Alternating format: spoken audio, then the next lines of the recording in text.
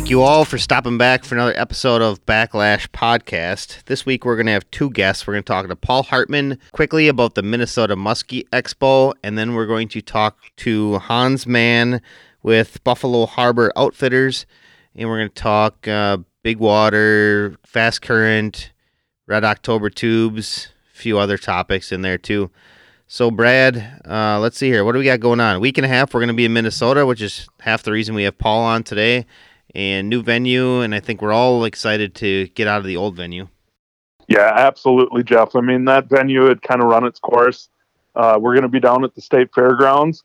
Looking forward to that. It sounds like we've got a lot more parking. We have some a bigger environment to actually put on the show. It should be cool, you know. And it's been 36 months, Jeff. Think about that. That's a long period of time for us to not have a muskie show in Minnesota. And hey, guess what? We're back. Right. Yeah. The last time we were going to be there, we were just roughly 2 weeks away from it. So we had already had 12 months expire, and we missed out on that show. And then it's been since canceled twice, right, Brad? I think that's what it was. Yeah, absolutely. It's, you know, if you think back, this is kind of crazy. We just got done with the Milwaukee show here a couple weeks ago. It had been 2 years since we had been at that venue, 2 years since we had been in Chicago. So, you know, you think about it, it was a full 2 years from the last time we were at that show. We didn't have that 2 years for the Minnesota show. So it's pretty wild to think about. Time just blows away. Oh, yeah, I know.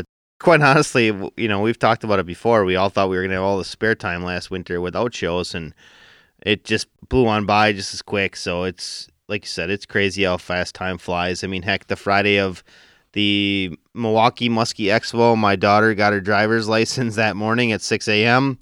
And so now I have a driver in the house, which is insane because as a 30-year-old, I shouldn't be able to have a daughter that can drive, right, Brad? 30-year-old? Come on, Jeff. You got a lot of gray hair for 30, Jeff. Yeah, I know. I aged quickly. Yeah, it's amazing how fast time goes, like we said. And so I understand your circumstances. I'm not that far behind you, I guess, with my daughter. So, you know, it just blows away. And, hey, I'm looking forward to meeting and seeing some of the people, the familiar faces that I've missed for the last couple of years at the Minnesota Muskie Show. It's always fun to be able to go to a show and visit with a bunch of people. That's absolutely a fact. So with that being said, if you're not going to make it out to a show and you're looking for gear for this year, check out TeamRhinoOutdoors.com or MuskieMayhemTackle.com.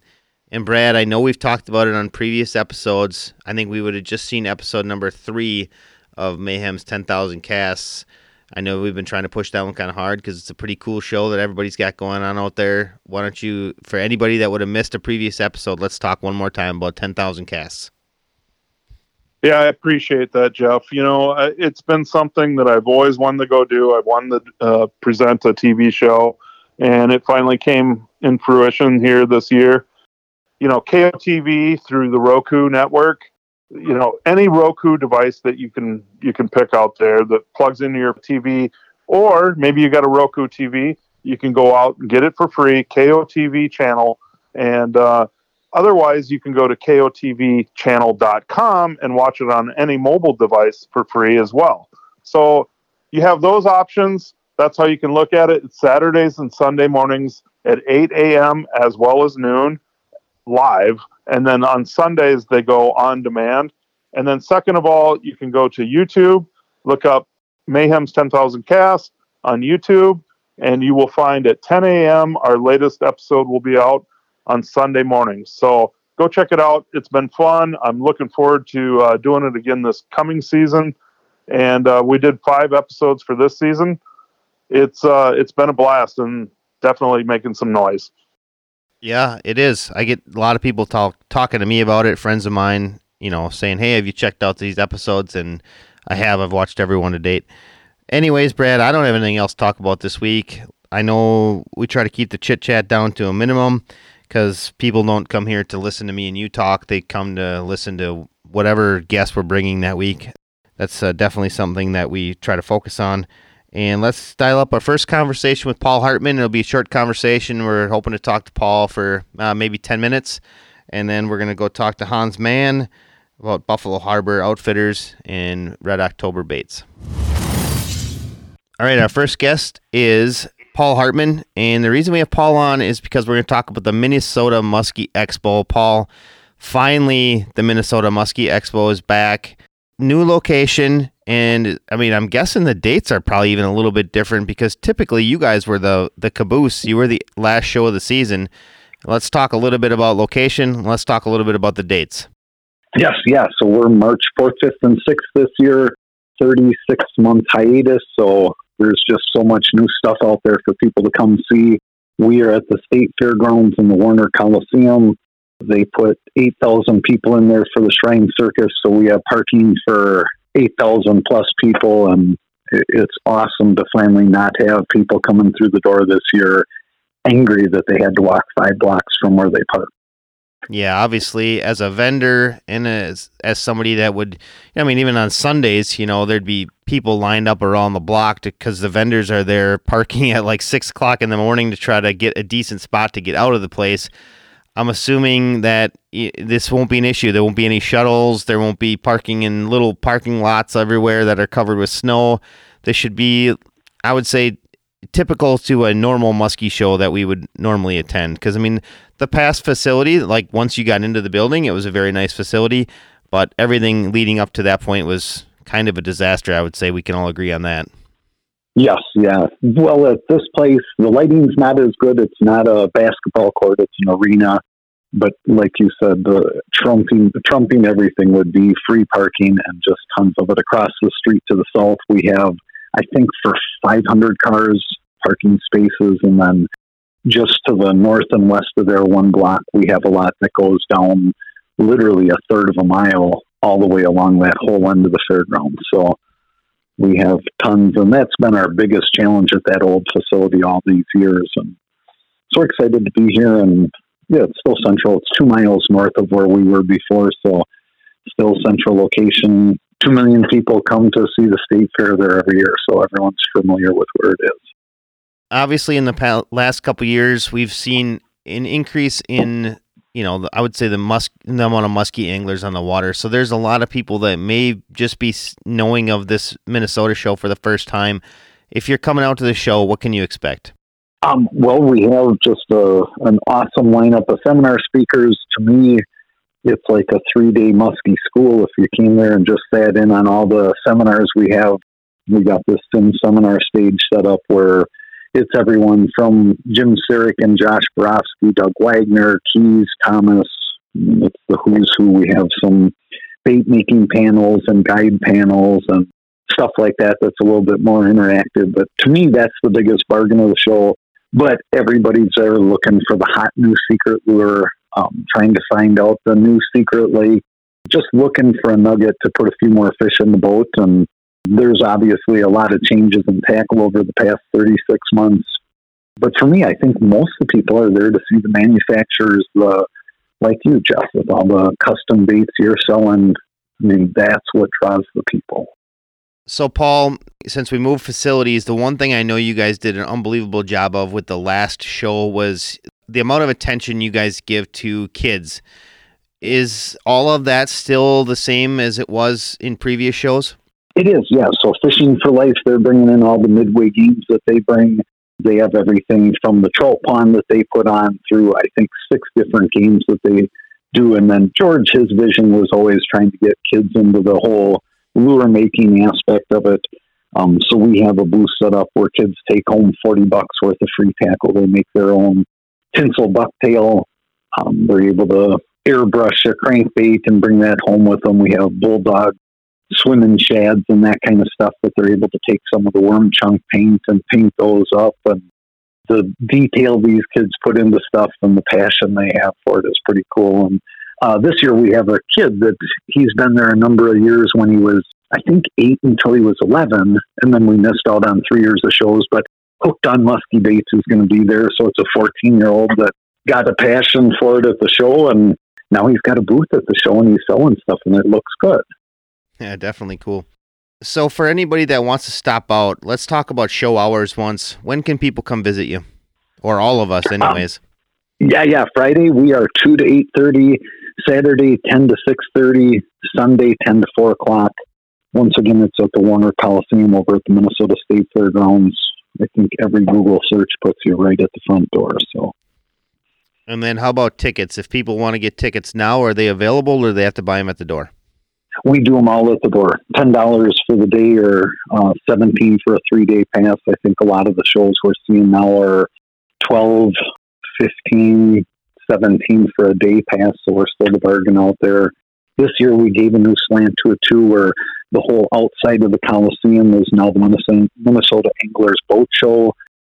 We got Rangers there, Lunds, Crestliners, Kingfisher's going to be there. And all these are boats you can take home. I keep hearing these horror stories of people trying to order an aluminum boat and then, they're being told that it won't be available until September. These guys have everything, in all of those brands, and you can sign the papers at the show and pick it up the week after. So if you're looking to custom order a boat, I think you can still have it for all those brands before Muskie Opener. So get down there, check stuff out. And like I said, with all the electronics and rigging, there's just so much that's changed on that. So some great deals down there. You definitely don't want to miss that stuff. Brad, anything you think we missed on the show? It looks like Paul came through like he always does. And we're going to have a show coming up here in Minnesota. It's been a couple of years, Paul, but I'm looking forward to it. And I hope everybody comes out and takes a look at everything. The most common call I think I get is, what's new at the show? Why should I come see it? And year to year, things change a little bit. After 36 months, think how much the industry's changed. Brad, 18 months ago, you didn't have a trigger.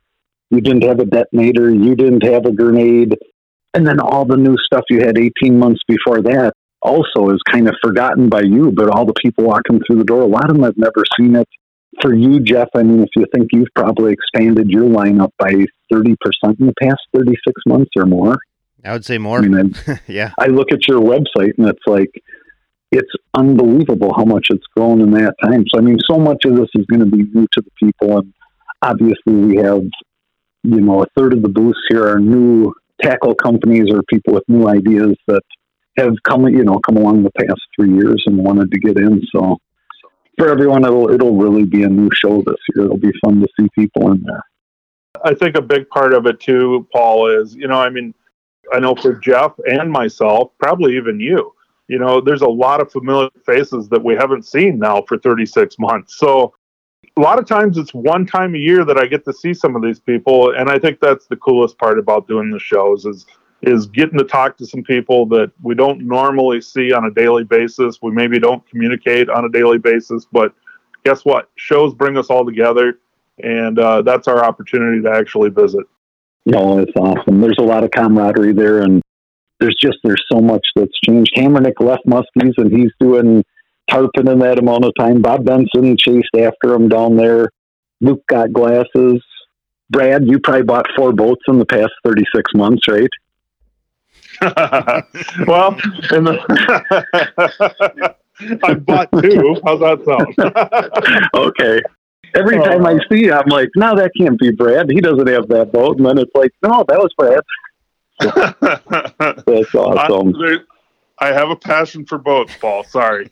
It's as good as it gets. Mine's supposed to be delivered in time for the show, so I'm excited too. It's good stuff. I can't help but laugh at that, Brad. That's so funny. Ain't true, huh? I'm fortunate to have the wife I have because I don't know how many other women would put up with my boat addiction, I guess. You did well. You're married smart. That's awesome. Good stuff. Well, on that note, Paul, I just want to thank you for taking some time out of your schedule so you could talk about the Minnesota Muskie Expo. I know Brad and I, we've been talking about it for weeks. It's good to have you on just so you can kind of explain to people what we have going on because there's, like you said, there's so many changes. It's finally a show there in forever, new location. It's going to be a good time at the Minnesota Muskie Expo. That's awesome. Well, one last thing, if you have a Abu Garcia reel, bring it down there. We got those guys down there again this year teaching you how to clean it up and get it put back together good as new. So we hope to see everyone down there this year and appreciate you guys for coming back as exhibitors. You guys are the ones that make the show. Yes, sir. We look forward to seeing you in, let's see here, by the time this one comes out, it'll be just a week and a half. This one will come out on a Wednesday, Paul, so we're going to see you in about a week and a half.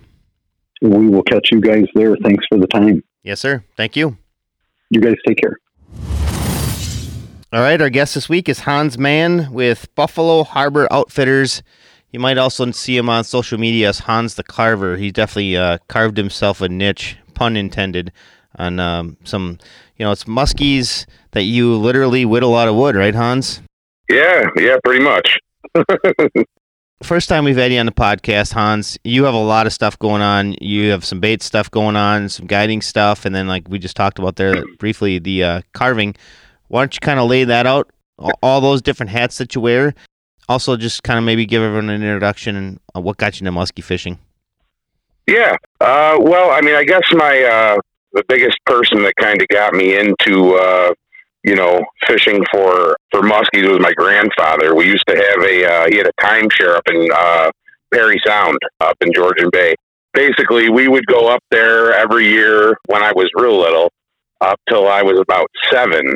So, I mean, obviously I wasn't up there catching muskies, but it was always the stories, and they did a lot of pike fishing, but they would every once in a while catch a muskie, and it was always a big deal. We went from there. After he died, that kind of the Perry Sound thing went away, but we ended up going up to the St. Lawrence for family vacations up in like the Thousand Islands area. So basically that was, same thing. I mean, in my younger years, we were mostly targeting northerns, with spoons and whatnot, but every once in a while we'd pop a muskie, and it was always a big thing. And as I got older, I, of course, was starting to get better at fishing and was getting more into it on my own and everything like that. And then next thing you know, when we were going up there, we used to open and close an island up on the St. Lawrence. So we would be up there in the spring and in the fall and up there for vacation for a couple weeks. We started putting in time when I was a early teen, like 13, 14 years old. We would actually spend time muskie fishing, and it's pretty tough up there, just casting, which is all we really did. We didn't catch much. And as we got into it more, it got better and better. Then I got my own boat. Then we started heading up there on our own. And that's where, we started getting better at it and, learned how to troll. And it's funny. Now I pretty much only cast. I mean, that's really how I got into muskie fishing, was doing that. And then, of course, it was funny because I never really focused on muskie back home. But then because we got into it up in the St. Lawrence, I started, fishing the Buffalo Harbor and the Niagara River and Chautauqua Lake and stuff like that. One thing led to the next. And now, years down the road, I had a career path that took me through all sorts of different things. And, for the last 4 years, I've been a full-time charter captain in the Western New York area. However, I do travel up to the St. Lawrence to do trips for extended stay trips. I focus a lot in the fall on the Buffalo Harbor and the Niagara River. And then I do, trips on Chautauqua all throughout the year. I also do multi-species. I do walleyes and bass and all those other things that we're not supposed to be fishing for. But, Western New York is not exactly the muskie destination. So I do a lot of it locally, but, I got to keep working. So basically, yeah, that's what, but my true love is the muskie fishing. And that also kind of is what got me into, the fish carving and the bait making and all that stuff, which is, that was a whole nother thing where I don't even know how the heck I got into doing that. I actually I tore my aorta like 5 years ago. And when I did that, I had a lot of time. And that's when I taught myself how to carve. Didn't even know I could do it. And then all of a sudden, made a couple and people were knocking down the door to get me to carve for them. One thing led to the next, and now I'm doing that. So, my winter times are full of carving fish and making musky cranks and, making red October baits. And, it keeps me busy. And it keeps the family going. So it's a great thing, and I feel very lucky to be able to do what I do, you know? Yeah, absolutely. So let's talk a little bit about the carving part about it. If people want to check out everything that you've done, where can they find that? Well, the best place to go look is right on, Facebook. That has, if you went to, there's a Hans the Carver page that you can go to. And I mean, that has basically everything from the last 5 years in there. If you just, go look at the pictures on the page, that is the most, up to date with all the pictures. With that being said, the website's always hard to get new pictures on there and everything. So there's good info on the website too, but it doesn't have like any of my latest stuff, or anything like that. So the Facebook page is the best place to go.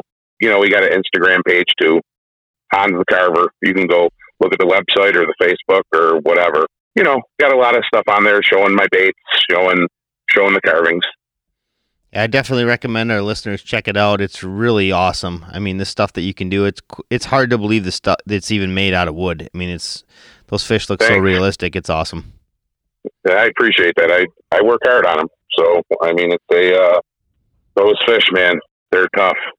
Takes a long time, a lot of, especially those muskies. That piece of wood probably weighs as much, if not more, than the muskie weighed. So, I mean, you're manipulating a huge piece of wood for a lot of time. You know what I mean? It's not as easy as it looks. You got to constantly flip that thing over and look at it up from all different angles. I mean, it's a challenge, but I like it. It's fun finishing them. Yeah, the word on the street, Hans, is plain and simple that we could probably find you on your porch sitting there whittling a little bit. Yeah, the porch is pretty cold, throughout the winter. So I got a shop in the backyard with a nice gas heater in there. So that's where I spend most of my time. Just out of curiosity, and maybe you don't want to share, but I know, I can only imagine, because I've been around carvers before. My grandfather carved. Actually, one of our speakers that we've had on the podcast before, Matt Seifert, does some carving as well, and he does a lot of little figurines of people's faces and so on and so forth. I mean, it's really remarkable. I wish I had the talent. How many hours are you putting into a muskie? With everything, when everything's said and done, I mean, we're probably between 200 and 250 hours.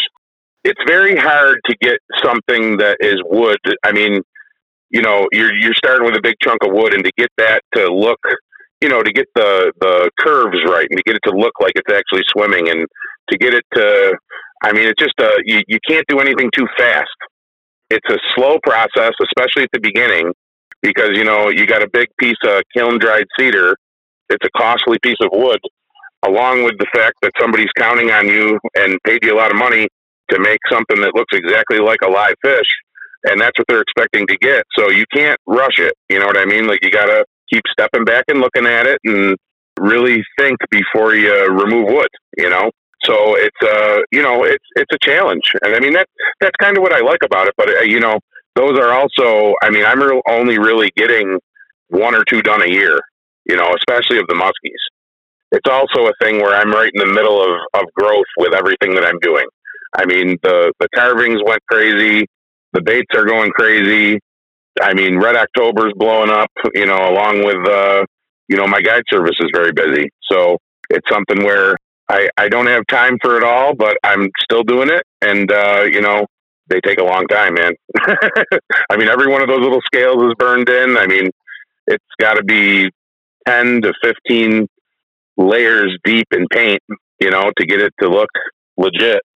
Well, huge respect, Hans. I mean, it's totally incredible what you're accomplishing there. And I don't know that there's anybody else out there that's doing that type of deal. I mean, especially for a muskie. So it's absolutely incredible what you've done. And if anybody hasn't seen it, they, like Jeff said, go to the Facebook page. I mean, seeing it in person is 10 times. I mean, it's so insane. It's really cool. Yeah, I appreciate that. It's, they definitely look better in person. I have a hard time getting good pics of them. I mean, hopefully if people are around, I mean, get out to those local shows that Red October's at. They usually will have the latest one in the booth at the shows that we go to. Check it out if you can, So if somebody wanted to order a custom, say they caught their personal best, 54 and 1/2, 54 3/4, whatever. It doesn't matter Yep. what it is. And they wanted to order one. I mean, how do they go about that, Hans? Well, I mean, you basically just get in touch with me, whether you call me on the phone or shoot me a message on Facebook or to my number, whatever. At that point, we just start talking about, I mean, what exactly they want, what their expectations are. I only do 360-degree replicas. I have a lot of people that ask to do a wall mount or something like that, which I'll gladly do a wall mount, but I'm still doing all parts of it, so it doesn't make it any less costly. You know what I mean? And that's just because that's just what I do. Anybody can just contact me, and I'll get them in when I can. The problem is I got a pretty big list right now, and I'm years out at this point. I'm really, as much as I want to push them, I can do smaller fish. Like I've done some perch and got them in, or some smaller sized fish, but getting muskies in is tough right now. We're looking at a couple years out right now. If you want, I'll get you on the list, That's incredible. Well, good for you, man. Definitely a true piece of work. It's art. Honestly, it's just total art. I'm interested in getting one, Hans. I think they're so incredible. I know the first one that I ever seen that you had done was Kevin Goldberg's. I think he did it for his wife. Once I seen that, I'm like, oh, man. I truly appreciate the effort and the work that goes into it, and it's totally incredible. Well, thanks, man. It is definitely just an art piece. I mean, there's nothing, there's nothing given to you. You know what I mean? Like, it's starting from scratch. So it's going good though. I love doing it. It just is something that I can't do fast. It's nothing that I can turn out a ton of, I have to do it at my pace. Absolutely. Makes perfect sense. Let's shift gears a little bit, Hans, and let's dive into Eastern fishing. Let's talk about some of the bodies of water that you're fishing, kind of dive into that whole side of it. Yeah, I mean, what do you want to talk about first? Well, I know some of the bodies of water. Why don't you share with us where you're actually guiding so that if people are interested in booking a trip with you, let's talk about some of the ways that you're actually fishing and some of the techniques that you're actually using. All right. Well, so right locally in Buffalo, where I live just east of Buffalo, there's basically, we got the Buffalo Harbor and the Niagara River. They used to be much better. The Buffalo Harbor went through a period where it was, it's a small body of water that was wildly overfished to the point where the muskies were almost gone. Since then, the Niagara Muskie Association has worked very hard to get, the size limit raised up to 54 inches. I mean, it's really just a catch and release fishery at this point that has really helped things. I mean, people have really upped their game when it comes to catch and release and everything like that, and starting to show signs of coming back around. With that being said, the Niagara River is a pretty good fishery, especially for numbers. It has been choking up some big ones in the fall, but we do a ton of jigging in there. I mean, that's where we really, the big, our big starting point with Red October was jigging tubes in the Niagara River, kind of morphing that out across the rest of the muskie world to these other rivers. However, now the tubes have become much more than a jigging bait. I mean, we mostly cast with them now. It's something where the Niagara is a great place to come if you want to cut your teeth on jigging, like catching fish off the bottom, like legitimate fish off the bottom. I mean, not as much of a vertical presentation like a Bondi bait or something. It's more of a, you cast that tube out and drag it along the bottom, almost like a smallmouth tube. We use that technique a lot. It's definitely probably the top technique for getting fish in the Niagara River. So a lot of people really like doing that. We also have the lower Niagara River, which is a very cool fishery beneath the falls, that you can go down there and cast and fish the shoreline of basically the whole thing. And that has giants, but less numbers. Along with that, I spend time on Chautauqua. So that is, an hour and a half away from me. So that's not a bad ride. So I will do trips out there, just day trips. And that is a very fun lake, lots of fish, good for getting bites. The last couple of years, we've got a couple 50 inches out of there. So it's been, putting up some nice fish too. And then last but not least, I spend, 30 days on the St. Lawrence every year. I mostly do 4 to 8 day trips. That's pretty much the main things that I do for muskie fishing. So Hans, let's talk a little bit about that technique that you're talking about. You're basically dragging this tube along the bottom. Is this something that is a technique that's specific to the area that you fish, or do you suppose this is something that's not utilized in, say, the Midwest, for example? Because a lot of our listeners are, in the Illinois, Wisconsin, Minnesota area. Are there areas that you think that could be productive, in the Midwest? Obviously, the one thing we'd have concern about would be really deep bodies of water that stratify. I'm assuming with the river, that's not an issue, so those fish there's no thermocline there. Right. So that would be a concern in our areas, but have you tried it anywhere else? Oh yeah. The big difference with that is you were right about the current. The current is what keeps those fish. It's a quite stiff current across the whole body of water. So they really have no place to go. And if they want to get out of the current, they have no choice but to go to the bottom, because the bottom creates friction on the water. And even if it doesn't completely stop the water, it's slower near the bottom, not to mention there's rocks and logs or whatever that may break the current and they'll sit behind it, So the current is what pushes them down there. Now, in the case of the difference between doing like a tube jigging, where you would be, I say dragging, but I don't really mean dragging. I mean, you cast it out and you're very heavy bottom contact, but you try to keep popping it and keeping it up off the bottom.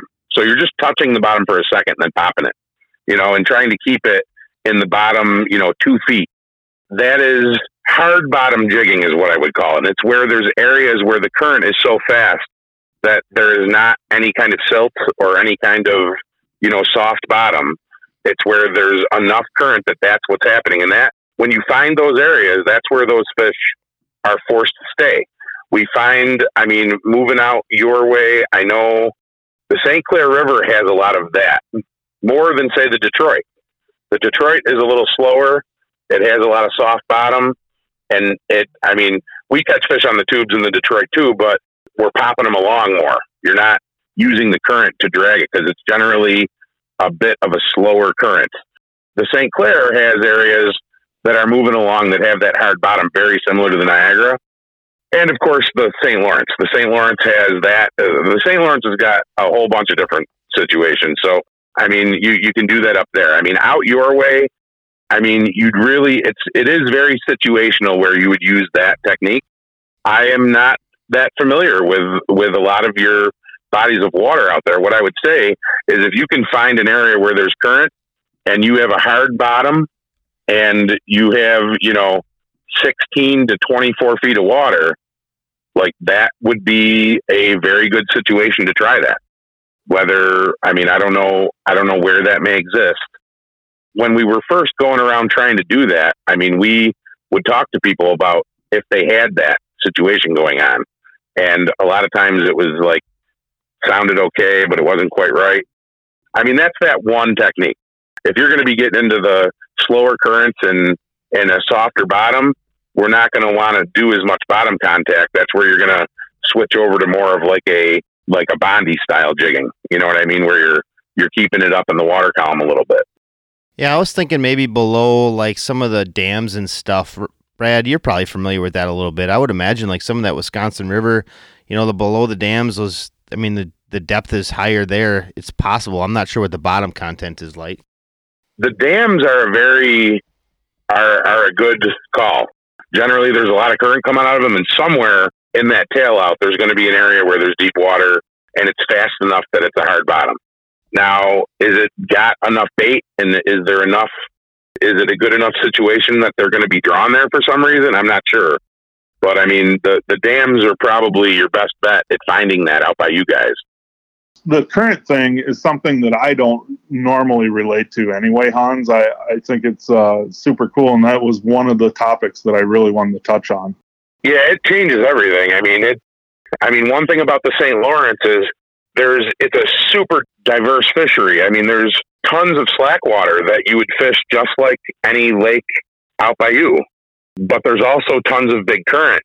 There's everything you could think of somewhere on that river because it's just vast and huge. When you're out there, I mean, you can deep water jig like I'm talking about. There's areas that are better to jig Bondi style, or, you know, there's areas that you're fishing up shallow in the slop. There's areas that you're casting off the deep weed edge. But I mean, we seem to find a lot of the big giant fish seem to like those current breaks and seem to like current near deep water where they can ambush big bait. I mean, that's the big thing, is whether you're on the Niagara or the St. Lawrence or the St. Clair, the more that you fish those rivers, the more that you kind of start to realize what the, you know, what little things you're looking for that tend to draw these bigger fish, you know, because, I mean, you spend your days fishing the shallower weeds, it doesn't seem like you produce as many big fish, even though sometimes it will. A lot of the big horses that we get are deep current. Not to say that it's like the deep jigging, but also just casting weed edges that there's current going right down the outside of them, you know, and, you know, it changes the way that you have to cast. You can't lead the boat like you would, you know, you have to, you know, the boat's moving with current and everything's moving at the same speed. You change the way that your angles, everything changes, you know, it changes how you got to fish bait. It changes a lot of things, but it also will put fish in very predictable locations. So there's a give and a take, and the more you do it, you start to kind of get a feel. Yeah, absolutely, Hans. You know, one of the things that always comes back to my mind about fishing with you is, I know Greg Thomas, it's been a long time, but he went out there and visited you guys and did some fishing, and he was talking to me about, you know, you have a boulder in the bottom of one of your systems out there, and that boulder might be, you know, the size of a basketball, and you will find a muskie like hiding behind that boulder to get out of that current. I mean, maybe literally you can talk belly to the bottom. Right. Yeah, I mean, that's what's crazy about it. So I mean, if you find a good area of that hard bottomed area in those big current systems of the Northeast, a lot of times these fish will, I mean, you always think about, in most situations, when fish get active, they move up onto the weed edges or they move up onto the flats to feed, you know? In these situations, it almost feels like in certain areas, they use the weeds, and they use that as almost like they're digesting up in there, and they're really not doing much. And when it's time to eat, they slip down the break onto that bottom into the current, because I'll tell you what that current does. It just brings everything right past them, you know? So, I mean, they can go down there into, you know, on the bottom in 24 feet of water. There's tons of things that live on the bottom, whether it be the gobies or the suckers. I mean, those gobies out by us when they get big, I mean, they can get 8 inches long and they turn black, and they're these like spineless little nuggets for them. You know what I mean? So even these giant fish are eating these gobies. Everything eats gobies, you know? You got that going on. You got the suckers. Everything is out there. There's rudd, there's carp, there's everything swimming around, and they just go down there. If you are near a dam, I mean, things get blasted down through that dam, and next thing you know, there's, you know, confused, beat up bait fish just plopping down the river. You know, I mean, they're ready to eat, and they wait. So active fish will actually move deep because there's a lot of stuff to eat down there, which is kind of counterintuitive to a lot of the, you know, the places that a lot of people fish. So, you know, and with that being said, you can't just focus on that. You have to check it all when you're fishing up there. And that's where, you know, the more days you're up there, the more you realize what's going on at that time. But I mean, when a good jig and bite is on, I mean, these fish are on fire. They're hanging out in 25, 30 feet down. And I mean, things go by and they bite it. I mean, we've had some of 13 fish days jigging with big ones. So you gotta watch for that. You know, you gotta watch for if that's happening. If it's happening, great. If not, you gotta move on, fish the deep weed edges, you know, find out what's going on. I've always said, Hans, that, you know, there's eater spots and then there's like hangout spots. And can you convert a fish that's in the hangout spot to eat? Yeah, you can at times, right? But right. Ultimately, you're always looking for those eater spots, and that's what you're pretty much talking about. Absolutely. And I mean, that's where you find that in the world of jigging, but you do also when you're casting up there. I mean, the more you fish, the more you find some little eddy that's at the tip of an island where there's some current blown cabbage. And there's one little area that if you cast from this angle, you get a lot of fish there for some reason. And it's like, they're always different. It's like, yeah, I mean, there are areas we've had a lot of, recaptures throughout the years. My one buddy, John, I think he's caught the same fish like 7 times or something like that, all in the same little area. For the most part, you got new fish moving in and out of these spots just because they're A1 hunting ambush spots, The more time you spend up there casting, the more of those you find. And, you get a laundry list of little trip saver spots, where coming down to the last light, time to make it happen, you find those spots. The great thing about it is that you find out that there's a lot in common with all those spots across the board. That's what we're looking to find is these current swept little areas, but the fish are sitting in a, eddy off to the side or something like that. A place where the big fish seem to stay adjacent to the very deep water. And I mean, there's a lot of deep water in both the Niagara or the St. Lawrence, So, I mean, you got 200 feet of water out there. Are you dealing, Hans, with any issues from pulling those fish from that kind of depth? I mean, you're pretty much not dealing with the thermocline in most of your instances, but, that's always a concern throughout the Midwest is, you're pulling fish from deeper water and they're basically inflated, and that's always a scary thing. And it's a area that is very touchy throughout the Midwest, and it's a concern of all of our anglers. So, what's funny is we do not run into any of those issues with the deeper fish. A lot of times the fish that give us a harder time are fish caught in the shallows, but that's a lot of times that's because it's warmer water up in there. The good thing about those deeper runs is they're very oxygenated, and it's not like there's like a pressure change or anything. It's not like you're dealing with the thermocline or something like that. Like most of that water is the same temperature from the bottom to the top. You know what I mean? So you have, and these fish are moving around. It's not like they're just down there. It's almost like they're on the move, like they're coming up on the edge, they're heading back down.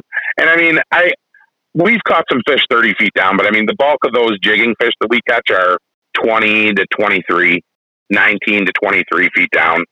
And no, I don't have any problems with those fish. They swim right off real fast and hard. I don't know why that is, but it definitely has not been a problem. It's always interesting to hear, everybody's standpoint. And I mean, I know a little bit about your water out there, just visiting with different people over the years. And it just doesn't seem like you deal with those same issues. So it's interesting. I mean, what's the highest water temps that you see out there in a given year on any of those bodies of water? Well, in the deep, the highest in the St. Lawrence, most years it peaks out at like 75. I mean, that's as hot as it'll get on the surface in most places. I mean, Chautauqua will get warm. And they all everybody gets all up in arms about that. And yeah, I mean, if it gets too warm, we don't fish it. On the St. Lawrence, it's very rare that you run into the high temperatures. I don't let people fight fish much. I keep drags tight and we get, 55 inches to the net quick. I get them off quick and we make sure that, I am very big on this is how it's going to be when this goes down. You got to be ready to do this. And this is the program. And we go lickety split and that fish is back in the water. As much as we want to go on the water temperature or catch them out of deep water or whatever, I think one of the big things is people aren't desperate enough to get that fish back in the water. If you got a setup where, you got your clients ready and you got everybody ready, you get a quick picture, you get that thing back in there. That fish isn't out of the water for 20 seconds and it's back in. And that's after a quick release, a quick unhooking. And that's what I focus on. I haven't lost a fish in a long time. You hit it on the head, Hans. It's about how you release these fish and how much time you take dinking around, unhooking, how much you have that fish out of the water. I mean, it's everybody's concern as muskie anglers. We all try to do our best, right? It's amazing. I mean, if you do a time study on how long it takes you, it can be amazing if you're not right on your game. I mean, unless if there's one hook sitting in the side of that fish's beak and I see that I can just grab it with the hook outs or with my long pliers and just pop it. Like, unless if it's sitting there and it's perfect, that's the only time I do that. If it's not perfect, I got the Nip-X in my hand, and anything that's shiny, it's gone. I go through more treble hooks than anybody. And when it all comes down to it, you snip that stuff away and you get it free. You know what I mean? And don't worry about it. You know what I mean? We got plenty of hooks. We snip it. They're gone. You get all the pieces out of it. Come get this fish. We need to get a picture and get it back. And that's pretty much how I run it. When we lived on the Buffalo Harbor, I mean, it was a really sad thing. I mean, I was fishing for muskies at the end of the heyday in the Buffalo Harbor, and I watched it just get decimated by people not catching and releasing properly. And I mean, that was the number one reason why it got destroyed. Everyone around us takes it pretty seriously. That's always awesome to hear. That's for sure, Hans. You're doing the jigging thing. You're doing the normal casting thing. How about trolling? Yep. How do you mix trolling in? My trips that I run on the St. Lawrence are 100% casting. We very rarely troll unless if it's unless if people are tired and we need to be out there, you know what I mean? Or whatever. I mean, but we get fish trolling. I mean, we do a trip. I do a personal trip up there in November where we troll. I mean, I do a lot of trolling on Chautauqua, but I mean, on the St. Lawrence, it's just weed edge trolling, you know? I'm trying to just keep things clean and, you know, keep them 5 to 10 feet down and fly around. Sometimes a little deeper, depending on what I'm doing, but it's really just structure trolling up on the Larry. On Chautauqua, it's a lot of, I like doing a lot of open water trolling on Chautauqua. Run boards and a bunch of 5-inch, shad style baits and go to town. No, that's super interesting to hear. I mean, if you think about like when you said the Larry, I would have thought that you would have did some more open water type stuff, throughout the fall. Yeah, well, it all depends on what part of the St. Lawrence you're talking about. Most people, when they hear the St. Lawrence, they're thinking trolling.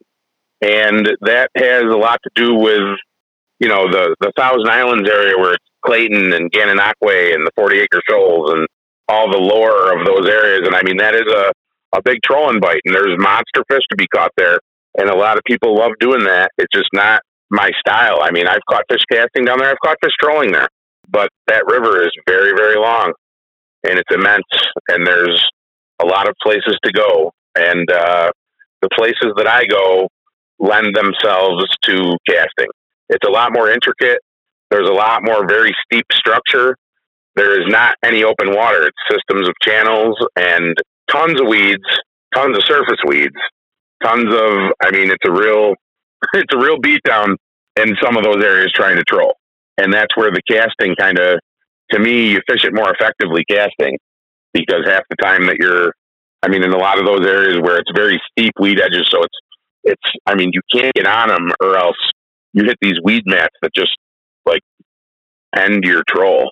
You're just stuck on mats of weeds that weigh so much you have to shut down the boat. The more you do it in certain areas, the better you get. I mean, of course, I got areas I got marked out where I can just go and do what I need to do, but I'm a caster at heart. People look at me and they're like, look at that big fat ass. He's probably trolling all day, but I'm not. I like casting.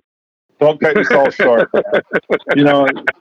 I think honestly, if you look at it, most muskie anglers want to catch them casting, right? I mean, it's the one-on-one battle. But I mean, as we always say, trolling does have its time and place, and so. Oh, absolutely! I love trolling. Don't get me wrong. I don't do it that much up there because I truly don't think it's the best way to catch fish. Could be just me, but I mean, that's how I like to catch them. I mean, I troll 80% of the time in Chautauqua, and I troll, other than once a year, maybe I go casting the harbor. The rest of the time I'm trolling the harbor. That's all I do is troll the harbor. I troll the river, the Niagara River, I troll it half the time and I jig it half the time. I save my casting for the St. Lawrence. I do a lot of trolling at home. Chautauqua's a great casting lake too, though. We do a lot of casting there also, but Chautauqua's probably the most similar to a lot of the lakes out by you guys. It's a shallower, weedy lake. One end is clearer, the other end is more dingy. You got a bunch of weed edge stuff, a bunch of open water basins that you can fish. Got a lot to do around me. So Hans, obviously the last few years, it seems like tubes have kind of exploded. I mean, it definitely exploded in sales. Why don't you talk a little bit about what makes a tube special, and then why don't you talk a little bit about some of the techniques guys can use if they want to utilize a tube for this upcoming muskie season? I mean, definitely there's been a marked upheaval in the amount of tubes going out the door from Red October. And I think a lot of that is that it's just becoming known as a tool that you got to have at times. There's a lot of people there's been a lot of tournaments won with them over the last couple of years. It's tough when one of your best customers, you sell them a whole bunch of tubes and they're like, yeah, we're crushing on them. And we're like, well, how about some pictures? And they're like, well, we don't want anyone to know. So there was always a lot of that going on. But I mean, when it all comes down to it, the tubes are kind of the traditional 10-inch monster tube or the 7.5-inch monster tube. They are just kind of the anti-muskie bait. I mean, there's not much going on. There's no blades. There's no wobbling. They're very sleek and subtle through the water, which is, I mean, if you've ever watched a real live fish swim, that's kind of what they do, So we do find that the clearer waters do very well with the tubes. Not that you can't catch them in stained water, but the St. Lawrence, the Niagara, I mean, the places where we run these a lot are, crystal clear water a lot of the time. So they seem to lend themselves towards that. A lot of people have picked up on that. Also, just being able to change those rigs. I mean, once you get confident that muskies like to bite tubes, if you want to, and you can put a weight inside that tube or a certain style of jig head in that tube that basically makes it go wherever you want it to go, whether you want it to be 30 feet down or 2 feet under the surface acting like a jerkbait. It's funny because you got all these different guys doing it in all different ways, and everybody has the best way. I mean, I'll tell you, for us, I mean, for me, everybody looks at tubes as like a jigging bait or like a bait that you move slower. I'll tell you this, there's no soft plastic bait that you can move faster than a tube. And that produces a ton of fish for me, especially in the summer casting. I mean, we will run a very heavy jig head in those tubes, whether it's a swim head or a bullet head. And I mean, we will literally, I always tell people to use one weight, go a half ounce or an ounce more than they think. They should feel uncomfortable. You want to feel like you need to move that bait to keep it up out of the weeds or whatever. You want to cast it and immediately have to pop that bait 3 times just to keep it up out of the weeds. We get so many strikes in those first 3 fast pops that it's ridiculous. Along with, you keep doing that, to the boat, and you elicit a lot of strikes with a very fast retrieve from a tube. That's one of the biggest, I'd say, misrepresentations that people give, is that they see themselves, slowly popping the tube around like they would for bass or something like that. I mean, the biggest way that we use them differently is that we move them real fast, and it is a killer technique. I mean, if people aren't doing that, they should. Like I was saying before, the jigging's great. They're great for that. They're great for, I mean, we catch a lot of fish on them at Chautauqua, running them like jerkbaits and doing things slower. You can do a lot with them. I think that's what people are figuring out. I think that's why the sales have gone up. I think people are catching a lot of fish on them right now too.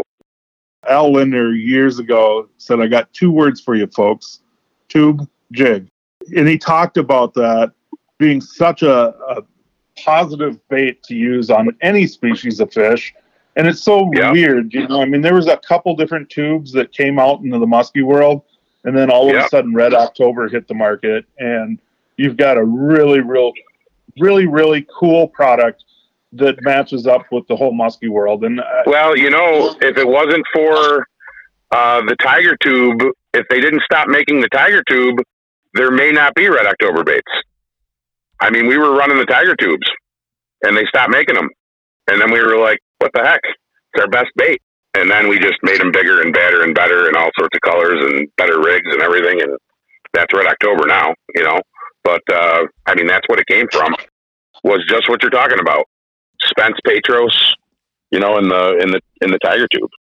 Always been a bait that's been around for history of fishing, you know, and I mean, it just matches up perfect. So I don't know, if you guys aren't using them, definitely check them out. You can't ask for better people to represent a company. That's for sure, Hans. Thank you. Mark works very, very hard on getting these baits out. I mean, these are every single bait, every single tube that we make, you know, goes through his hands, and these are American made, as American as it gets. You know, we grind it out, so it's a cool thing. Yeah, I know a thing or two about some of the color options you offer. I don't know how many are we up to now, Hans? I don't know how many of you. It keeps just growing. So I mean, Mark tells me, he's like, Jeff just added these more colors. He's going to kill me. You know. That's kind of what we do around here. It's great. It's great. All right, that's what we're all doing. You know, if you're involved in the muskie world, you're probably hurting yourself in some way. Yep, absolutely. But it's just how it is. You know, it's a game for the tough. Before we let you go, what's the rod looking like when you're working these tubes? I've always been told to make a lot of rips up on it. Is that kind of your technique when you're using a tube? Yeah, I am huge on being prepared for strikes. So I really like to point the rod at the tube, or, I mean, and I do this for any of my other soft plastics that I may use, but I mean, for the tube, I'm pointing at the bait with the rod. So just on a slight angle down towards the water, but then I do small pops of just, so I'll pick up line, like I'll do 3 quick turns and then another pop where I raise that rod. I never go above shoulder. I never want to give up that power stroke. I always want to have a big sweep when I get to set that hook. You know what I mean? So I keep everything in front of me. I don't do side pulls because, I mean, of course, the 56 grabs it when you're 90 degrees to the fish and handcuffed. You know what I mean? So I like to keep that rod pointing at the tube and do small upwards pops and just keep that thing moving fast. And that's how I get my clients to cast them. That's how I run them. And I mean, it really just sets you up so that one of those times you may feel something weird in between, or you feel a pop, or you feel whatever. Even when you're doing a pop, sometimes you just feel the weight and you're right there to just sweep into a huge hook set. That's my big thing is I mean, with any soft plastics, even though the tubes hook up pretty good because they're hollow and the teeth tear through them pretty easy, you still got to be on your toes, you know? So I really feel like doing it that way with that heavier weight, the slightly upwards pops keep that bait up, and it also keeps you in position to let it have it good and get those hooks drove home. Yeah, that's all good advice. It's kind of weird, though. Like you'd mentioned it earlier, you talk about how it doesn't do this and it doesn't do that. I always call it like the wet sock. You see the tails, they're all cut, but it's not like they're all flailing around in different directions. They wiggle a little, but not much. You know, they just kind of do a real gentle little flutter, but like they're not doing much. And you're right. I mean, people look at it and they're like, this is dumb. Then when all of a sudden, you know, the biggest fish of your life just inhales it, then you're like, well, maybe I'll cast it again sometime. Absolutely. And then it happens again. Yeah, I've definitely seen more than enough muskies caught on tubes. Steve Jensen I fish with quite a bit. He loves them. He's won tournaments with them. He'll talk about them all day long, every day. Yeah. And I mean, they're great baits. And he's a good tube fisherman. Yep, absolutely. I know every season he pretty much has to come over and get 10 of them from you guys at one of the shows. Yeah. Yeah, that's cool. They're catching on. It's funny because, I mean, we've been at this for 20 years now, but it's one of those things where you just keep grinding, and I mean, it's happening right now, you know. Hard to make enough. So Hans, one of the neat things about Red October is that all the different rigging opportunities that you present, and maybe you can kind of do a quick rundown of what all that means. Yeah, I mean, really, there's a lot of factors that go into it. Of course, weight being the number one factor, but there's also where the pull eye comes out of the tip of the tube. So we have options where the weight, whether it's a swim head or a bullet head, is all located in the front of the tube, which therefore makes it dive deeper and straight down, makes it a deeper rig. And then the heavier those are, just the deeper it will be, or the deeper it will fish, I mean, any of these rigs are lead. So, I mean, if you let them sink, they'll sink 100 feet down if you want them to. But it's where they fish using a musky-style cadence, So the big thing is any of our through-the-nose rigs where the pull eye comes right out the tip, and they also have the weight staggered, one in the nose and one back in the tube, so that the tube does not sink nose down. It sinks a little more horizontal, which slows the sink rate and keeps that bait way up high. So, I mean, with those, if you work it at a musky style cadence, it's going to stay in the top foot or two of water. So there's a lot of guys that like that for fishing over the tops of the weeds or doing whatever. We did come out with a heavier version of that last year that is, instead of being two half balls that go inside of that through the nose rig, now they're full. So it's a much heavier rig, and it helps you keep it a little bit down and still get that jerkbait style action.